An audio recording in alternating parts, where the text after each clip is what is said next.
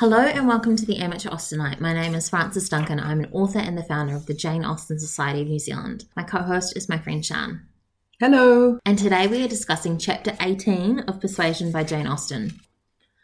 In Chapter 18, the Crofts come to Bath and strike up a very formal relationship with the Elliots, and gets a letter from Mary which says that Captain Benwick is now engaged to Louisa Musgrove. Then Anne runs into Admiral Croft in the street and he tells her the same piece of news. It was the beginning of February. Jane Austen is so clear about dates. Everything is mapped out. We know that Anne has been in Bath a month. It's been 3 weeks since she had a letter from Mary, and the letter that she does receive from Mary through the Crofts is dated. Well, in fact, she gets two, doesn't she? She does. She gets 2 letters from Mary in one package. And she says, I can write as much as I want. She can write as much as she wants because the Crofts are going to take it, so she won't have to pay for postage. That's exactly what I was thinking, yeah. It's really interesting because Mary contradicts herself within one letter and between the 2 letters. I know. We're back to Mary again, this misery guts. Woe is me. She's very good at it. Oh, dear me. She refers to Mrs. Harwell as an odd mother from being apart from her children. But then she says, I do not expect my children to be asked to Bath when I come to Bath. No, and I could do quite well to be separated for 6 weeks. A month to 6 weeks, thank you very much. And she sees no contradiction in what she's just said previously. And that's within one letter. There is a contradiction between the 2 letters. She says, I do not think the Crofts improve at all as neighbours in one letter. And then the next letter she says, I shall be truly glad to have them back again. Our neighbourhood cannot spare such a pleasant family.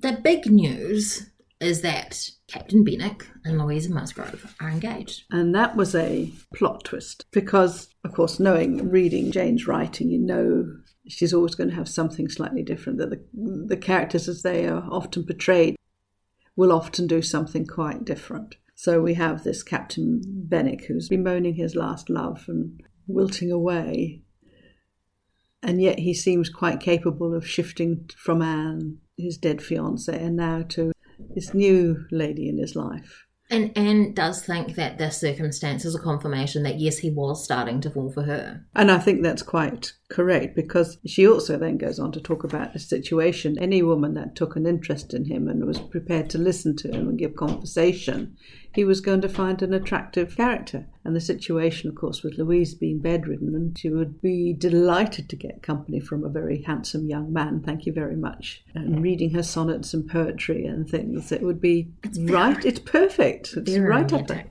Yeah. Very romantic. I think they would do very well together because she's a kind soul. While she might seem a bit of an airhead, it's really only because she's young. She's actually quite a practical child, I think, in the sense of they don't seem too pretentious in terms of the Musgroves. They don't stick up their nose at the neighbours around them or anything like that. The only one they really don't particularly like is Mary, and that's fair enough, but they do their duty by them, by her. They're not at all nice children, in my opinion. Sir Walter and Elizabeth ask questions about the letter, but don't wait for answers, really. In fact, they give their own answers, don't they? Mrs. Clay had paid her tribute of a more decent attention. Mrs. Clay, I think, is a much deeper character. She's often being portrayed as being a money grabber. But really, I think she's a very practical woman, and I think she knows better how to behave. And you never actually read of her being rude or anything to Anne, which she could be. She could come out with some derogatory remarks because she has the backing of both Sir Walter and Elizabeth, that if she made things, you could actually see them almost supporting her if it was along the lines of things they'd already said. But she doesn't at all anywhere through the book. I find in reading it this time, I feel more positive towards Mrs. Clay as just being somebody who's looking out for herself, but she doesn't want to do anybody else down. She inquires after Mary and her fine little boys, which really their aunt and grandfather should have. She's preserving the niceties and the civilities. She's behaving far, far better than the so-called gentlefolk, the people with breeding, who actually, their behaviour is appalling. Even Mary doesn't say anything about her kids. No. Apart from, I'd be quite happy to leave them Yes. at Uppercross. Yes. While I go and enjoy myself in Bath. Yes. They're all far too lively for her. If the woman who had been sensible of Captain Wentworth's merits could be allowed to prefer another man, there was nothing in the engagement to excite lasting wonder. This makes me think of Lady Russell's thoughts when it appeared that Captain Wentworth and Louisa were going to get together. Yes. How could someone who had seen value in Anne see value in Louisa Musgrove? What we have here now is Anne seeing the same thing, only but in reverse. Somebody who could have had Captain Wentworth has chosen somebody completely, I wouldn't go so far as to say inferior, but just not of the same calibre. There's a human element here in the sense Wentworth's not all perfect. He's not all completely heroic. He basically avoids Louisa. He runs away. He runs away to his brother and to all sorts of places. And Admiral is sort of saying, can't understand that. He was hoping like hell, absence make the heart not grow fonder, but it gives him not so much the feet of clay, but he's an ordinary man. It's like, oh my God, what am I going to do? They wonder about the Crofts having acquaintance. And Elizabeth says something about there are some odd-looking men about who I hear are sailors. And later in the book, they can't walk for half an inch before he's bumping into. His whole walk with Anne through the centre of town, every couple of steps, that's someone I know, that's someone else I know. You get a really good picture of the Crofts' relationship, that they keep their country habits of always being together. And you see Mrs. Croft engaging with the naval officers in conversation, looking as intelligent and keen as any of the officers around her. I wonder if we are supposed to see the Crofts as a sort of relationship, in some ways, that the Wentworths are going to have. Oh, I would imagine so. They're the epitome, they're the example that Anne aspires to. Out of all the couples, that's not to say the Musgroves and the Harvilles don't have some very positive attributes, but the Crofts are the ones to Anne who are the epitome of a well-married couple. They both respect each other hugely and contribute hugely to each other's support. Did the Admiral get lucky marrying Mrs. Croft? Because he thinks that Captain Benwick and Louisa should get married straight away. And he's like, well, it didn't work out for Frederick. He'll just find someone else. Whoever happens to be there, you should just marry them. That's a very good point. I think he was lucky with Mrs. Croft. There's no doubt about that. A very practical woman who considers it her duty to be with her husband. Except when she has a large blister. Except when she has a large blister.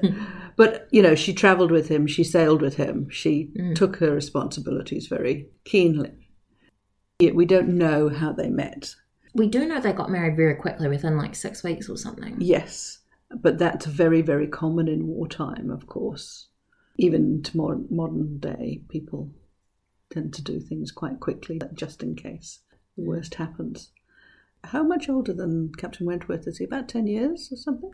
I don't know how old Admiral Croft is. Mrs. Croft is about 38. He would be in his 40s then, I would imagine. So we don't know where he met her, do we, though? So it is a quick decision on both parties' side then. And I do think you're right. He was very lucky and maybe has that sort of a cross between you make your own luck. Would he have ever been attracted to somebody like Louisa? Doubt it.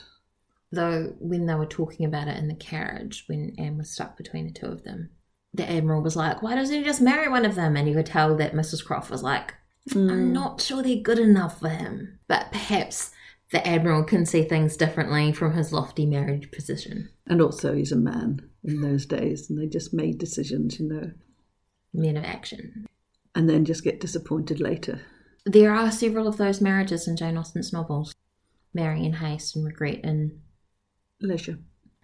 The Crofts are the equivalent of the Gardiners, in character, in relationship, and in sensibility, and in mentorship.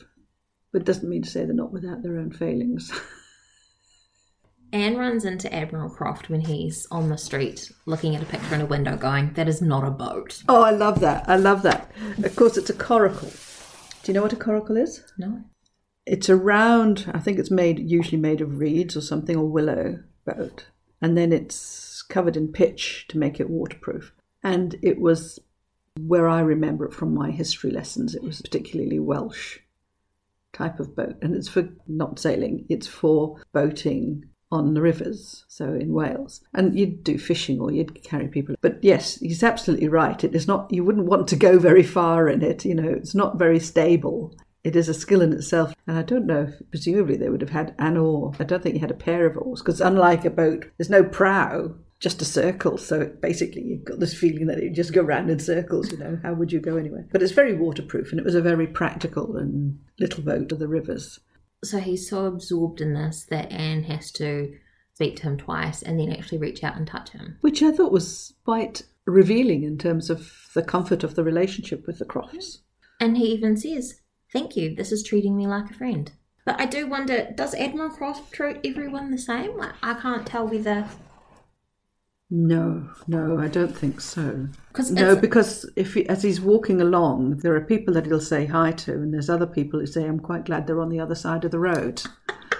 In chapter 13, Anne identifies herself as a favourite of Mrs. Croft, and I think potentially here you can see that she might be a favourite of the Admiral too, because he takes her arm. But then again, this could be the polite thing that you're like, oh, okay, I should take your arm and offer to take you home or wherever you need to go.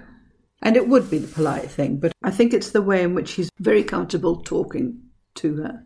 When he meets up with Sir Walter and Elizabeth, you get the feeling they say everything that's nice and appropriate. There's no sharing of confidences or commentary beyond the weather or other remarks, really.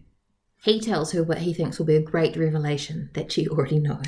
And she has seen them since she found out, but she doesn't tell them because it's a delicate thing. You don't tell people about engagements. Or it seems to be the thing, because it's surprising that she didn't tell them.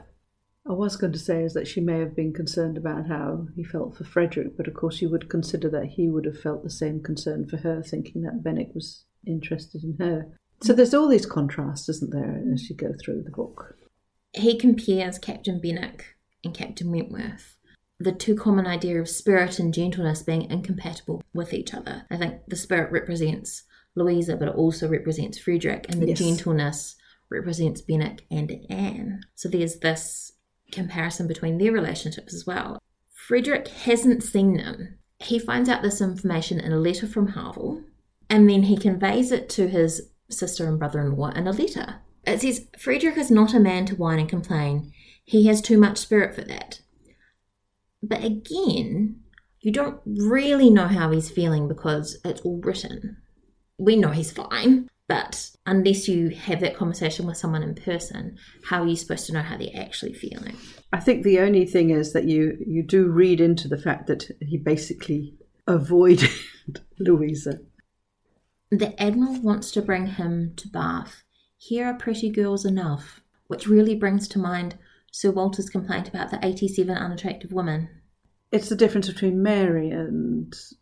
as well, everything's bad that's happening, and it's all bad to her, but everybody else is having a lovely time. These people who see the negative, the pessimist, the ability to see the good in people and the good in things and the best of every situation as opposed to the worst of every situation. It's quite a shock finding out they're going to be engaged, or they are engaged.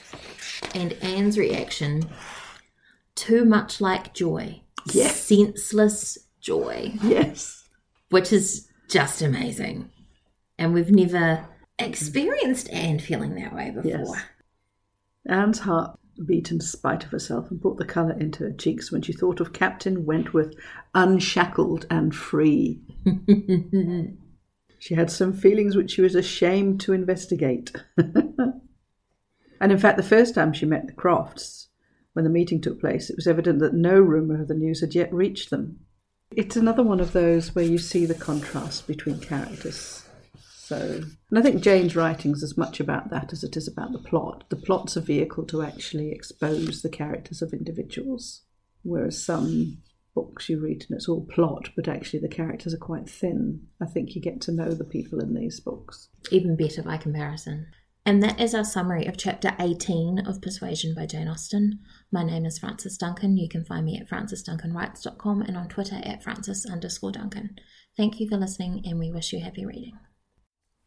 Just popping back in to let you guys know that we have merch now. I haven't actually got merch with my face on it, That seems a little weird to me, but if you really want it, let me know and I'll do that. There's merch of the Jane Austen Society of Aotearoa New Zealand's logo, some Jane Austen merch, and some Pride and Prejudice, heavily Pride-focused merch too.